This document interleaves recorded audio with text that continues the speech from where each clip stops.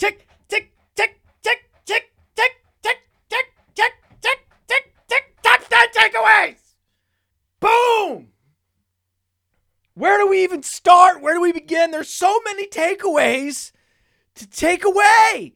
We're going to take these takeaways up into the sky, and they're going to explode like fireworks. It's a beautiful thing. Shooting stars. Leonard Fournette is back. Not quite dance party level, but close.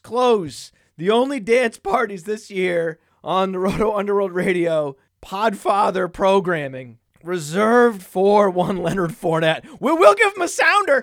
Oh, we'll give him a breakout sounder. His second breakout game. Another breakout game. There's a funny thing about Leonard Fournette. When he's healthy, he produces. In Jacksonville, every season, he was healthy, produced. In Tampa, healthy, producing. And better than Ronald Jones. So week 7, Ronald Jones, fewer snaps, fewer routes, only 2 targets. See the 2 targets. So yes, I know he got a goal line carry.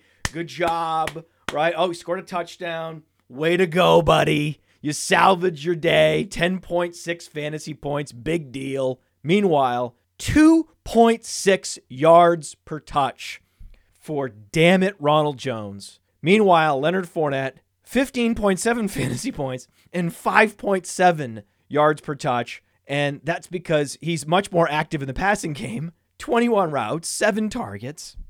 And not only does a healthy Leonard Fournette producing each and every week validate drafting Leonard Fournette in the 3rd and 4th round with robust RB, but I would also point you to the 2 touchdown performance from James Robinson.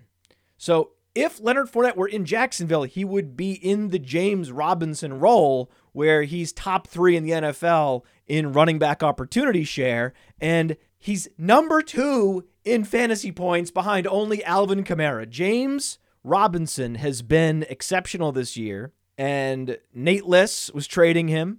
I was even open to trading him very early in a sell high situation, right? The buzzards on Twitter, you were trading James Robinson. Still am open for business if anyone wants to overpay for James Robinson. I didn't say sell low on James Robinson. I said sell high. If someone wants to pay young RB1 pricing on James Robinson, listen to them. Is Cam Akers on the table? I'm listening. Is DeAndre Swift on the table? Not anymore, but then I was listening. J.K. Dobbins, listening in Dynasty. Of course you're listening. You're always listening. But this year, it's the James Robinson show. James Robinson is for real. Now, I know there's worries about Raquel Armstead and Divine Zigbo, and I get it, man. They were all heavily involved in training camp, pulling Leonard Fournette off the field, especially in the red zone. In comes Zigbo, in comes James Robinson. These guys are all undrafted. They all have feature back size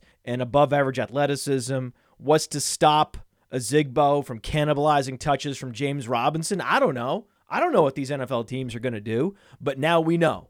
Now we know because Zigbo was active and he commanded exactly 0 snaps, 0 routes, 0 targets, 0 touches, 0 fantasy points. It was just zeros. Divine a zero bow. The O is for 0 in a Zigbo. Goodbye. Hello, James Robinson. Hello. This is what we want. We want day 3 running backs to hit because you know that gives me ammunition in my next debate with Nate Liss because he's immediately dismissing everyone that wasn't an early round draft pick, whether it's Travis Fulgham or it's James Robinson, Aaron Jones once upon a time, Chase Edmonds. Oh, Chase Edmonds. We'll talk about him in a minute. I don't even know what observation I'm on now. When we take away 3, what are we on? Takeaway 3, right? We had the first takeaway was Fournette is better than Ronald Jones. I wasn't even on Ronald Jones, dude. And that's been established yet again. And the ascendance of James Robinson helps to reinforce that it was good process all around on Leonard Fournette this offseason.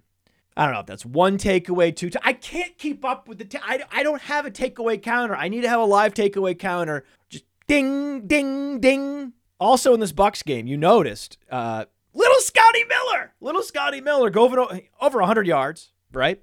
But you have to pour one out because Scott Miller erupts. And it looks like the Buccaneers have found their John Brown. I mean, I know you can imagine, right? You can imagine Bruce Arians scouring the earth for the next John Brown. Then he finds him in Scott Miller. He's like, listen, Scott Miller's going to play on the outside. He's going to stretch the field. And if they give it to us, if they don't play the safety over the top, we're going to force the safeties to move up because we're going to play both Godwin and Evans in the slot. Godwin and Evans both commanded 25 slot snaps. Think about that.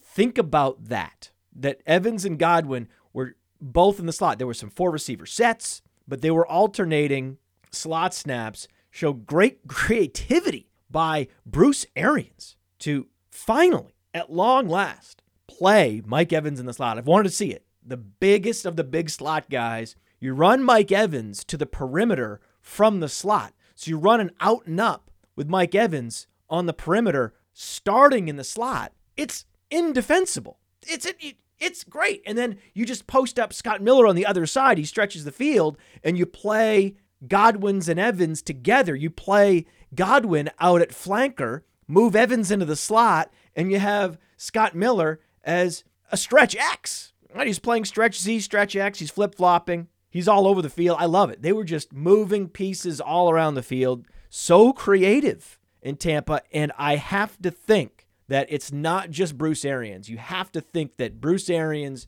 is assisted by the coach on the field that is Tom Brady. You have to think, and we'll talk about Tom Brady a little bit more in a little bit, but I give as much credit to Brady for the creativity we're seeing as I do Arians, and now in steps Antonio Brown, so it's a shame. It's a shame that the arrival of Antonio Brown will relegate poor Scott Miller right after he breaks out all over the place. Boom. You're back on the bench. You'll be getting 5 snaps a game, Scotty. And my worry is that because Antonio Brown is in his 30s, he can't stretch the field on the outside like Scott Miller, so they're going to play more Godwin and Brown in the slot, and we'll have this one shining example, this one game where we had Mike Evans, because Mike Evans performed better than the box score looked, right? He had 2 catches in the box score, but he had a long pass interference called. So he was drawing a PI call and making some clutch catches. So this Mike Evans in the slot, it could be a beautiful thing. Let's just wait and see what happens, how they use Antonio Brown. But it's interesting to note. We finally got to see some Mike Evans in the slot. His production underwhelmed, but this is why I'm here, to go beyond the box score. And it's a trend. If this trend continues with Antonio Brown active, then I'll be buying Mike Evans because his value continues to get depressed, especially in Dynasty. He's past the age apex. He's underwhelming in the box score. Oh no! Mike Evans is done. Is he dust? No, he's not dust. But we do have some new, exciting running backs to talk about. Some newly minted primary backs. First and foremost, DeAndre Swift! Now, he has been breaking out every week, but this week was different in that he actually commanded a significant snap share above 50%. And that is noteworthy. That is because that hasn't happened yet, right? He's not yet had a snap share above 50% or an opportunity share above 50%, but now you're seeing it. Now you're seeing DeAndre Swift, the opportunity share and snap share now above 50%. So once you reach above that 50% threshold, you're officially the primary back. He is officially and without question the primary back. And yet another RB2 performance. He's had a string of RB2 performances, as well as the RB1 performance going over 25 fantasy points last week. And heading into week 8, Swift is on the main slate, 5.3K. We're going to be heavily exposed to DeAndre Swift in week 8, as we were in week 7. Look out for that.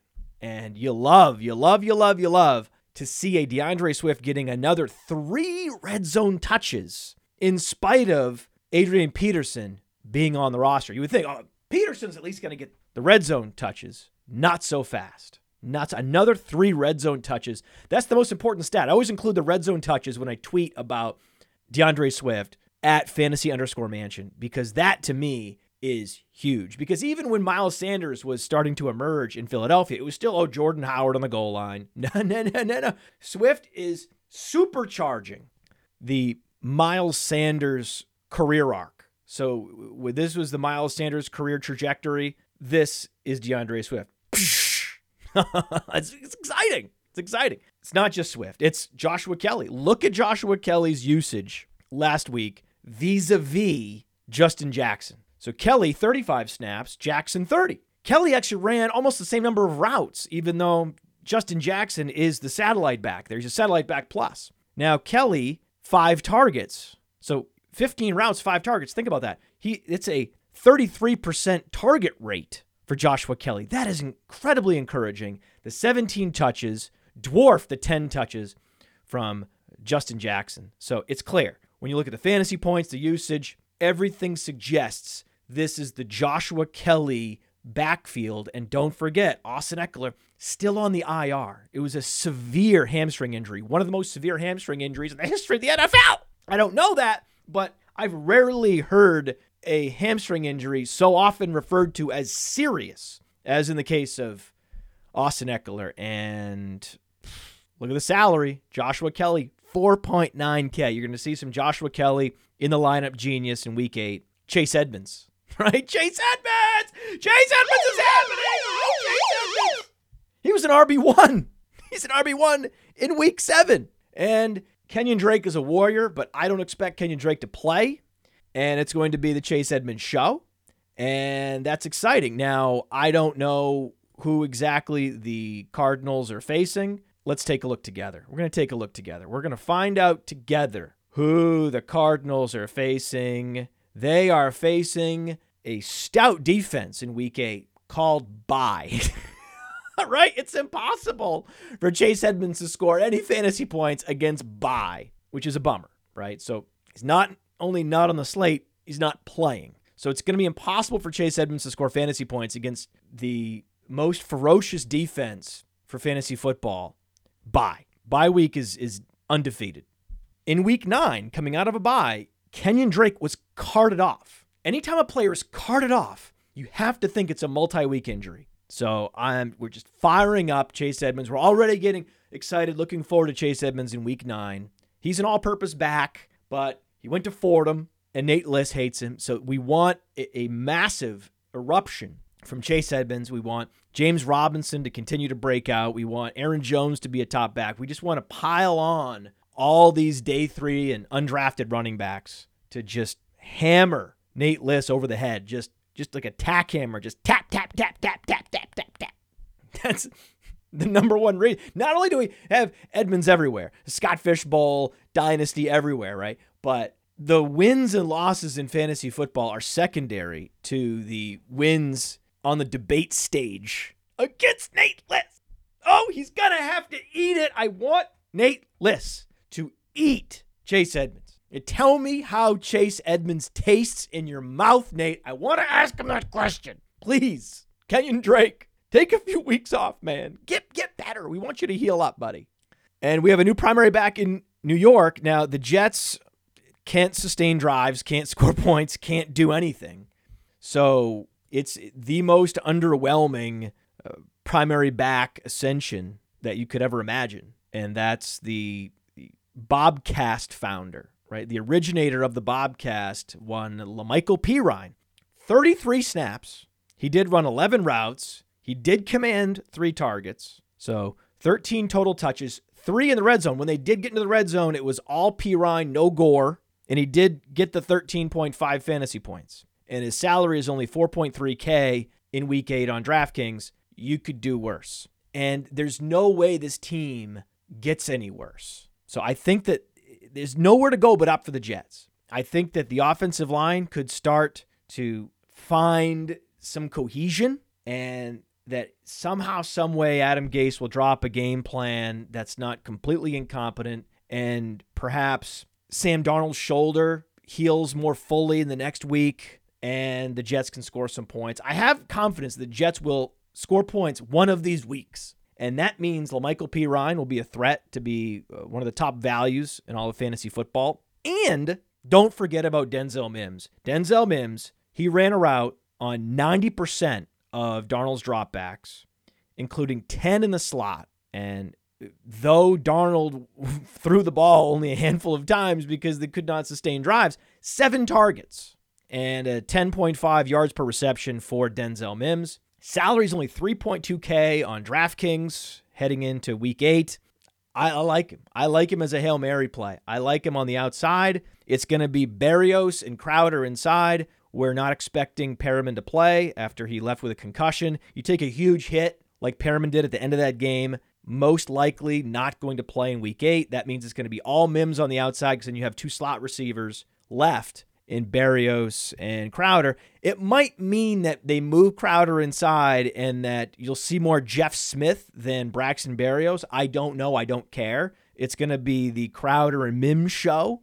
And I'm going to continue to just throw little darts, just little mini darts, a little sprinkle of a Mims and a Crowder in DFS. The Jets can't be this bad forever because they'll be the worst offensive team since the merger if this continues. I don't know if that's true. It just sounded good. Some older receivers that were thought to be dust are actually not, right? Ashes to ashes. Dust to not so fast. Not so fast on A.J. Green. Thought he was dead. We had a fantasy funeral for A.J. Green. Not so fast. And Nelson Aguilar. Not so fast. Look at what these guys are doing. Suddenly, A.J. Green is not only leading the league in unrealized air yards as he has all season, but he's actually starting to catch some of these passes, some of this air. He's starting to catch some air, bro. A.J. Green catches some air, bro.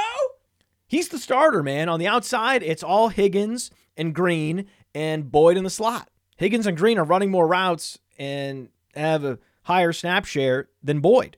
92% snap share, 39 routes a game the last 2 weeks, 12 targets a game the last 2 weeks, and 135 air yards per game in week 6 and week 7 for A.J. Green. But he hasn't been a monster fantasy producer, just 16.4 fantasy points per game, and his salary heading into week 8 on DraftKings, incredibly, as attractive as you can get. $4.5K for a guy who's in the top 5 of the NFL in air yards, and his salary is $4.5K, and he's actually produced a high catch rate in the last 2 weeks. Something happened.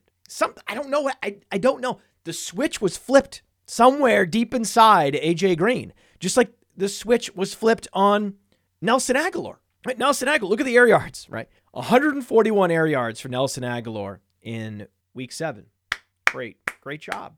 Great job. He was this week's Brashad Perriman. Waller, Renfro, and Ruggs combined for 118 air yards. So Aguilar dwarfed all of them combined, just looking at the target depth. Woo! I don't know what to do with that, right? But this is a guy you have to take seriously. The starting lineup has now established in Oakland, or Las Vegas now.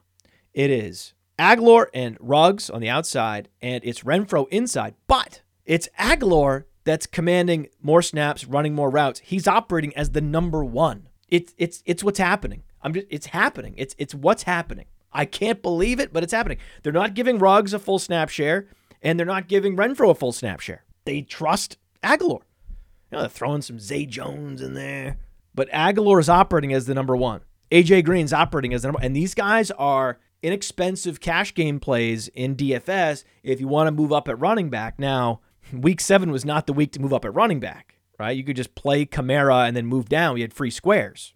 And you need to trust the veteran free square running backs if they're competent receivers. That's the minimum requirement, right? I'm not as interested in the free square veteran grinder backs, right? Oh, I'm running between the tackles. Great. But that's not Jamal Williams. Jamal Williams had an 8-target game in week 5. So we knew that Jamal Williams commands targets in the passing game. He's damn near a target magnet, splitting snaps and backfield routes with Aaron Jones, the last 4 years. Jamal Williams, and this will blow your mind. Jamal Williams, I hope you're sitting down for this. Jamal Williams has 18 4-target games. This is, again, in a specialist backfield, not operating as a bell cow, just taking advantage of sometimes 30% snap share.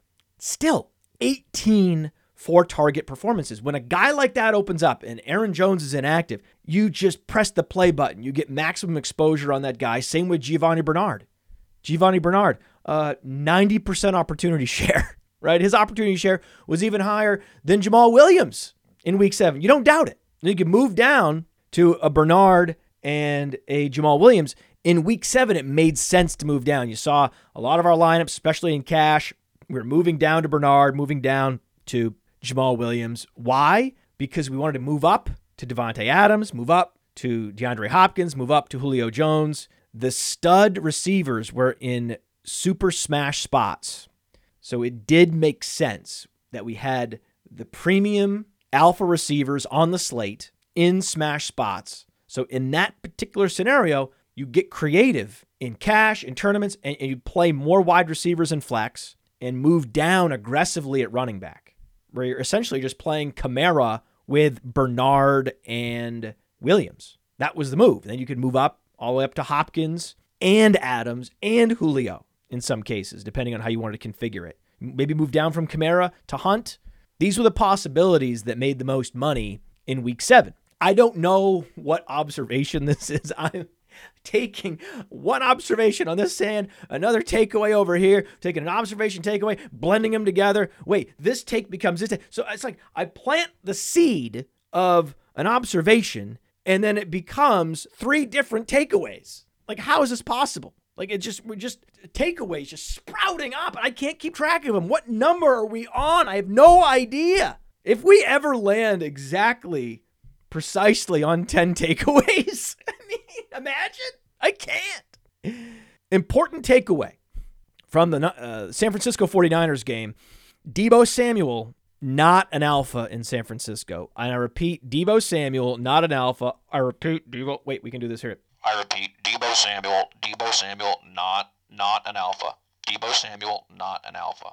I repeat, Deebo Samuel, not an alpha. They look similar, right? These are both traditional flanker-style wide receivers, right? Coming out of college, similar profiles, produced huge numbers as seniors. Aiyuk on Sunday, 7 targets, 6 receptions, 115 yards. Samuel, 6 targets, 5 receptions, 65 yards. Similar lines, similar box scores.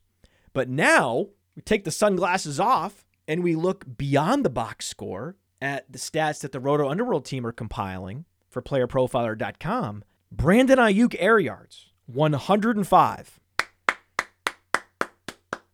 Deebo Samuel, -10.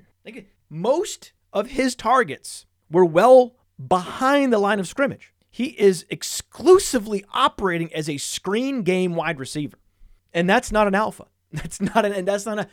To be an alpha, you have to operate down the field and be able to win in all quadrants. And that's not what's happening, right? I mean, maybe he can, but he's not being used as such. And if they're similar players, and Brandon Aiyuk is proving that he can operate as a number 1 on the outside and be trusted by a Super Bowl contending franchise, then you just have to come to Jesus and say, hey, Aiyuk's the guy. Aiyuk's the alpha. It's not Samuel. Sunglasses going back on. So we know James Robinson for real. Brandon Aiyuk for real. Aiyukin! Ryu. Jair Alexander. Oh, for real, baby. He is so for real. One of the best cornerbacks in the game. Runs a 4.38. Super duper athletic. And he just erased Will Fuller. Just snuffed him right out. Every time Will Fuller was lined up on the outside against Alexander, nothing. They had to move Fuller inside against a safety for him to even get a catch. And then Fuller picks up this garbage time touchdown on the final play. Alexander just let him go. Alexander lined up across from him, and then they just fell back into a prevent zone. Fuller wide open touchdown, big deal. Right? A garbage time touchdown saved his day after Alexander erased him. And this is why we have the Plays of the Week show. We talked about why Brandon Cooks was a stronger play this week at cost than Will Fuller. And the reason was Jair Alexander. The Plays of the Week show is a must listen. It's on Patreon, patreon.com/podfather. Go there and subscribe, and you get a free show every week. Now, I should go to this Plays of the Week email and pull this up, because the Plays of the Week email was particularly prescient this week. I mean, I couldn't believe it. I was looking at the scores and the performances and talking about them with my friends, and I could not believe it, man. I couldn't believe how prescient these Plays of the Week were. QB Cash, Kyler Murray.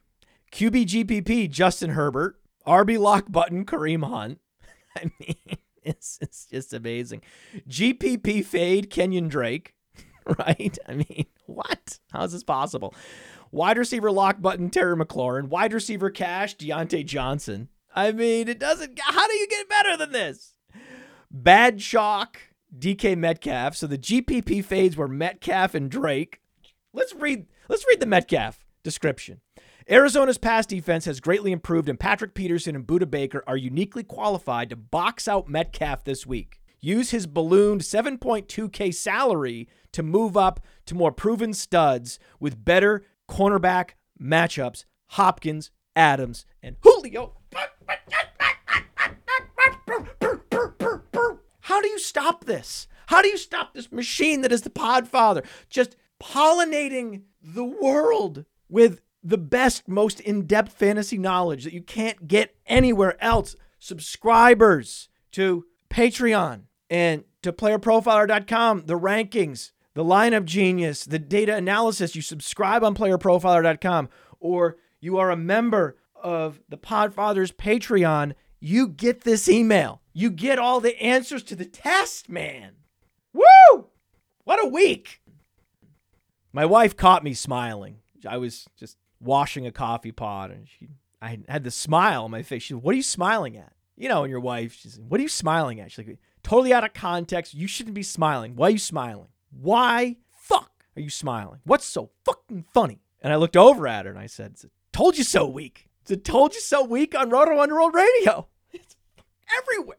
Nate and I even spent 4.5 minutes this summer talking about, of all players, the undrafted Marquez Callaway. I mean, can you believe it? Marquez Callaway. I mean, right? It's just, it doesn't get, you can't draw it up. 78% snap share, 94% route participation rate. They moved him into the slot. They moved him all around. 10 targets, more than 15 fantasy points, and his salary heading into week 8 on DraftKings, only $3.4K. We don't know the status of Emmanuel Sanders. I know he's quarantining. We'll see.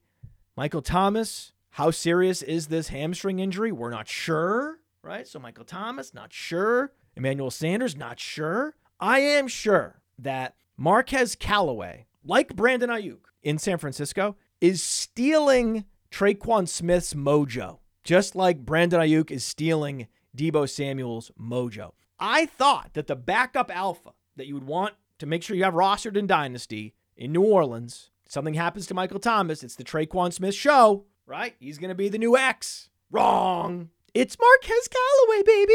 Callaway's the alpha now, not Traquan Smith. Traquan Smith shows up to the dining room and there's Callaway just eating. He's like, what are you eating? Wait, that was my lunch. Wait, what? Why are you eating my lunch? Callaway doesn't say a thing. Shrugs his shoulders and keeps on eating. And you know that we had a good week when the Plays of the Week email is super prescient with both the best plays and the best fades, and they all line up. Well, it doesn't always line up in the lineup genius, right? You could be overweight on Adams and overweight on Lockett, and you just don't have interlocking lineups. You don't have any Adams and Lockett. You can have a lot of Bernard and a lot of Jamal Williams. You just don't have Jamal Williams and Bernard and Hopkins and Adams. You don't have them all together. You just don't have that all exactly built to win $1 million. And that's part of the fun of it. That's part of the sweat. I was sweating last night watching Kyler Murray just continue to pile up fantasy points. And we were a Christian Kirk touchdown reception at the end of that game away from thousands and thousands of dollars. And I was like, no, It was fun. It's fun to sweat, man. We had some lineups. Blast past 200 points on DraftKings. That's fun. That's what we're going to keep doing. We're going to keep just hammering away, and eventually we're going to have the lineup that has OBJ and Mixon, right? Eventually. So taking stock of the lineups, the best lineup, which I'll save for last, featured Kyler Murray. But we also had a Deshaun Watson lineup with Kamara and David Johnson. That had Devontae Adams with Brandon Cooks, no Will Fuller. Instead of Will Fuller, Deontay Johnson and Antonio Gibson. So that one came right up to 200 points. However, my favorite lineup, and the lineup that we touted most vigorously on the Propcast and in the Plays of the Week email, was the following. Now, this lineup only reached 176 points, and you'll see why. But it had the most potential, and it had the most potential to actually win $1 million.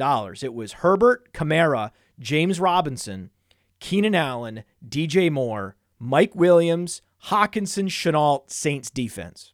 Saints, 1 point. Mike Williams, 1.4 points. And you take two plays with 1 and 1.4 points, you're not going to make money with that lineup. It's just not going to happen. It's not going to, but it was so close because Herbert was the play, because Herbert was lower owned than Kyler Murray and Russell Wilson. We knew everyone was wanting to play those two quarterbacks on top, get exposure to that shootout, and it shot out. It shot out. But even though our Russ lineups and our Kyler lineups perform better than our Herbert lineups and our Burrow lineups, when you look back at the process, the Burrow process was better. The Herbert process was better. So we had lineups with Burrow, but the problem was also had Beckham. So we had Burrow with Hunt and Swift and Boyd and Higgins, but also had Beckham and Chris Carson, and they both went out with injury. So that's not your fault, right? DFS players, it's not your fault. You lose two players to injury, and they post a combined 5.1 fantasy points between Beckham and Carson. That's not your fault. That's not your fault. You saw what Carlos Hyde was doing. Imagine if that were Chris Carson. It's heartbreaking. You saw Baker Mayfield, 4 touchdowns. Some of those would have gone to Beckham. Like one went to Donovan Peoples-Jones. That would have been Beckham. With Herbert, he threw a touchdown to Parham, another touchdown to another backup tight. So 2 backup tight ends. So we weren't even playing all Henry with Herbert. We had a lineup with Hawkinson, which is, hey, you did it, right? But the difference is all the Russell Wilson touchdowns went to Tyler Lockett. So you played Lockett with Wilson, you get maximum correlation, and that lineup is poised to exceed expectations, and you're in it. You're a contender with Russ and Lockett. However, process-wise, it was better to go Herbert and Keenan Allen because the ownership was less, and yet Keenan Allen was used just as much, if not more, than Tyler Lockett. It's just that he didn't get the touchdowns, right? There was an end zone target to Will Dissly that went incomplete, right? Some of the targets to these backup tight ends could have been complete, and those touchdowns would have crowded out Lockett touchdowns. But that's not what happened. When we replay the hand, the touchdowns went to Lockett. And that puts everyone at a disadvantage when the chalk hits that hard, right? You'd rather the chalk not hit as hard, where you have a touchdown to Olsen, right? You have a touchdown to Dissly, touchdown to David Moore, because that's what we had in this Chargers game. We had a touchdown to Virgil Green, a touchdown to Guyton, a touchdown to Parham, right? If Keenan Allen had scored 3 touchdowns, it would have been so on because we ran it back with James Robinson.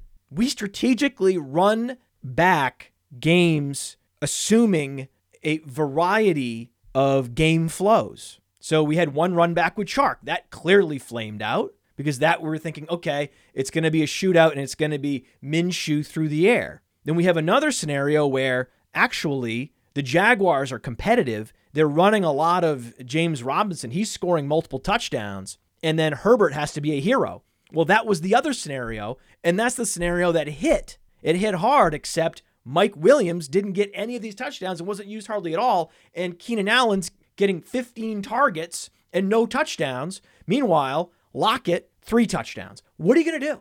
you want to bet on the 400-yard quarterback who's also rushing for a touchdown in a Burrow, in a Herbert at lower ownership than a Russell Wilson and a Tyler Lockett at high ownership. Why is that? Because the combination of lineups you're competing against is so much wider, and the various combinations that you would have to overcome with your Kyler Murray lineups and Russell Wilson lineups, the mountain is so great. So you could see it happening in real time last night, where if you played this Kyler Murray lineup, Murray, Kamara, Jamal Williams, Tyler Lockett, McLaurin, Kirk, Hawkinson, Chase Edmonds, Buccaneers defense, you're thinking, oh my God, Edmonds is in there. It's going to overtime. We just get a touchdown to Kirk. We might win $1 million, right? Well, the problem is you're competing against so many people who wanted to play Kyler Murray. You have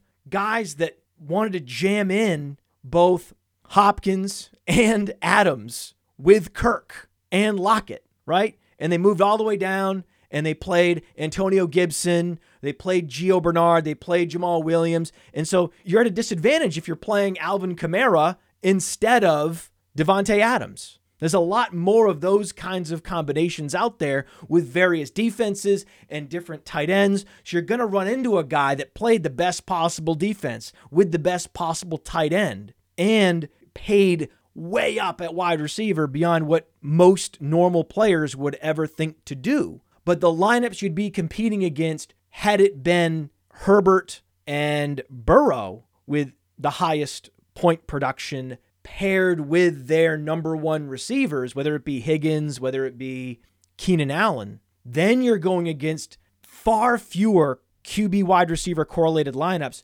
and you may not run into the best possible defense tight end combination. So that's why it was heartbreaking to see all these players hit and yet couldn't really move up, because as you're moving up, your competitors are moving up. The only way that lineup would have made more money had Christian Kirk caught that touchdown. Wow. But had that screen to Edmonds or a handoff to Edmonds gone for a touchdown, because then that's 6 points on the board almost nobody has.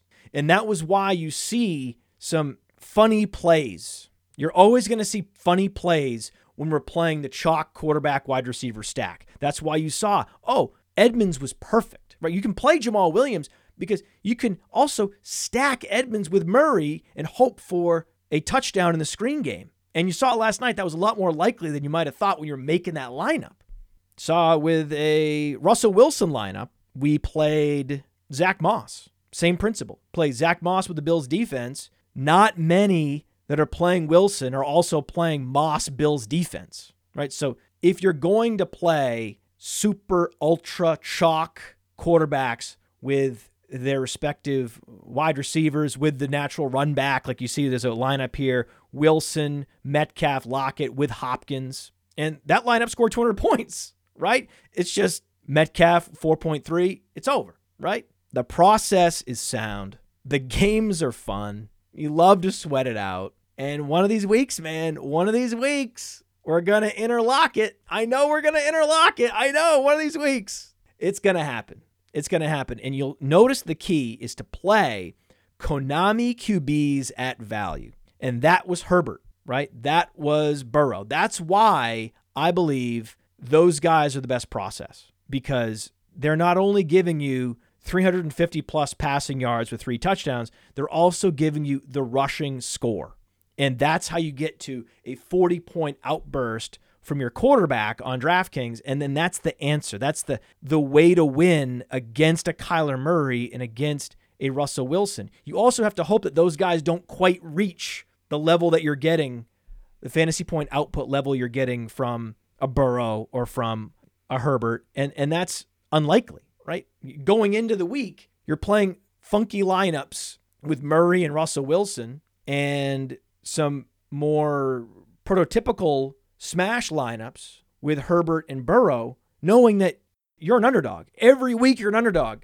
You're going up against hundreds of thousands of lineups. You're an underdog. This is what you have to do if you want to be the best out of hundreds of thousands. Burrow, 406 yards with 3 touchdowns and 34 rushing yards with a touchdown. That was what we needed. Similar line from Herbert. That's why you're seeing us prioritize those lineups. And we're always de-emphasizing the Drew Brees lineups, the Stafford lineups, these pocket passers. Unless it's in a situation where you have 2 elite wide receivers against one of the worst secondaries like you saw with Matt Ryan, that was an exception. And he goes well over 400 yards, and the touchdowns go to Gurley. So Ryan wasn't the answer this week, but that is very much the exception, where you see week in, week out, there's Herbert, there's Burrow, there's Deshaun Watson, there's Kyler Murray, there's Russell Wilson. Because you get that bonus touchdown rushing, which is worth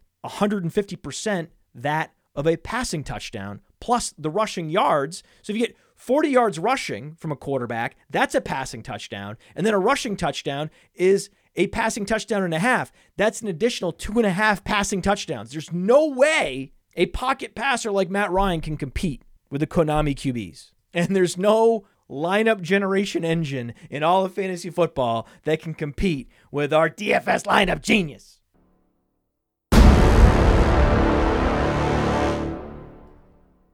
And we were successful in cash this week, primarily because Deontay Johnson. And you'll note in the email, what did we say about Deontay Johnson? Deontay Johnson was a cash lock. Why? Just say no to fantasy PTSD. Keep playing Deontay Johnson in cash games at just 4.2K on DraftKings. He's practicing fully, and he's back to his 10 target per game form. That was the advice from the Plays of the Week email. The most important thing is just say no to fantasy PTSD. That is another of the many observations. We've had way more than 10. I don't know. What are we on? Observation 17, 18? I know the number one observation is the Podfather's a genius. Player Profiler is one of, if not the best fantasy resource ever conceived. That's observation 18. How did we forget that? Podfather is the best at all of this, right? Dynasty, seasonal, best ball, DFS. No one does it all at such a high level like the Podfather, and you know it. You know it, and everybody knows it. Every fantasy analyst knows it. I'm the fucking man. That's what.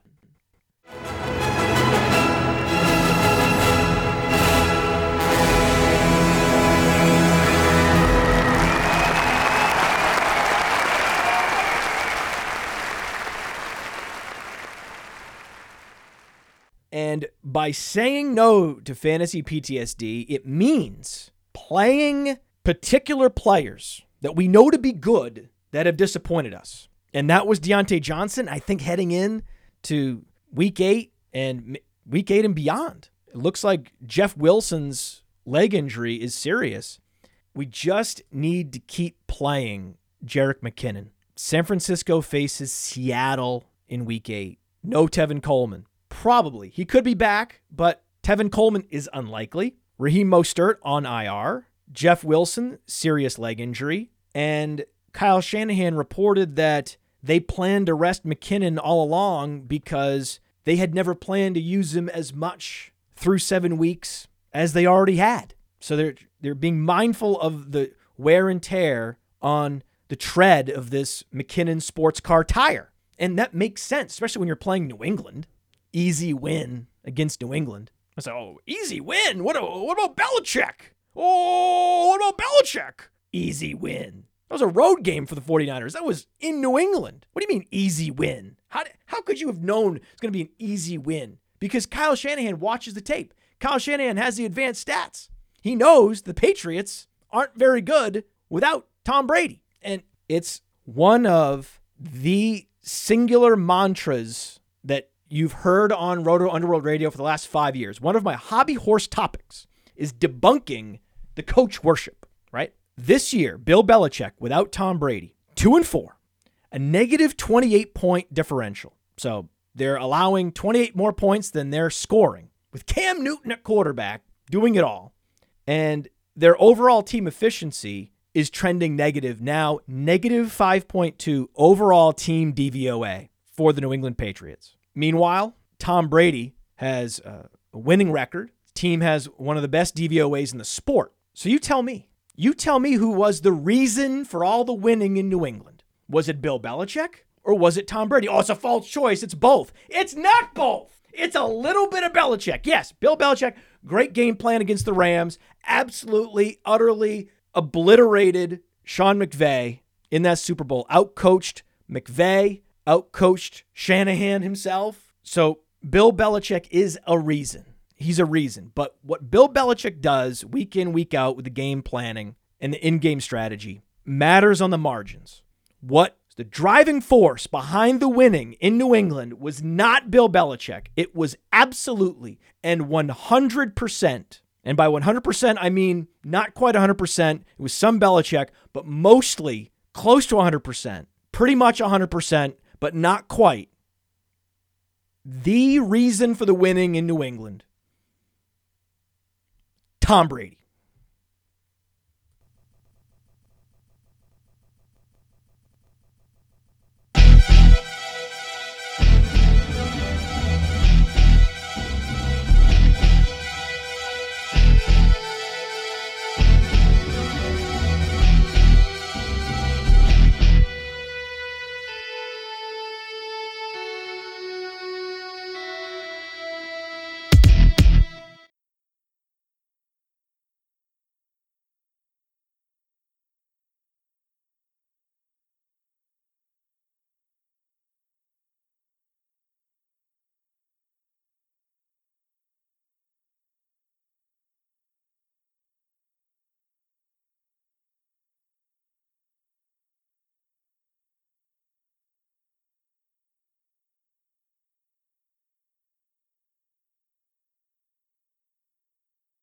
Podfather is the best at all of this.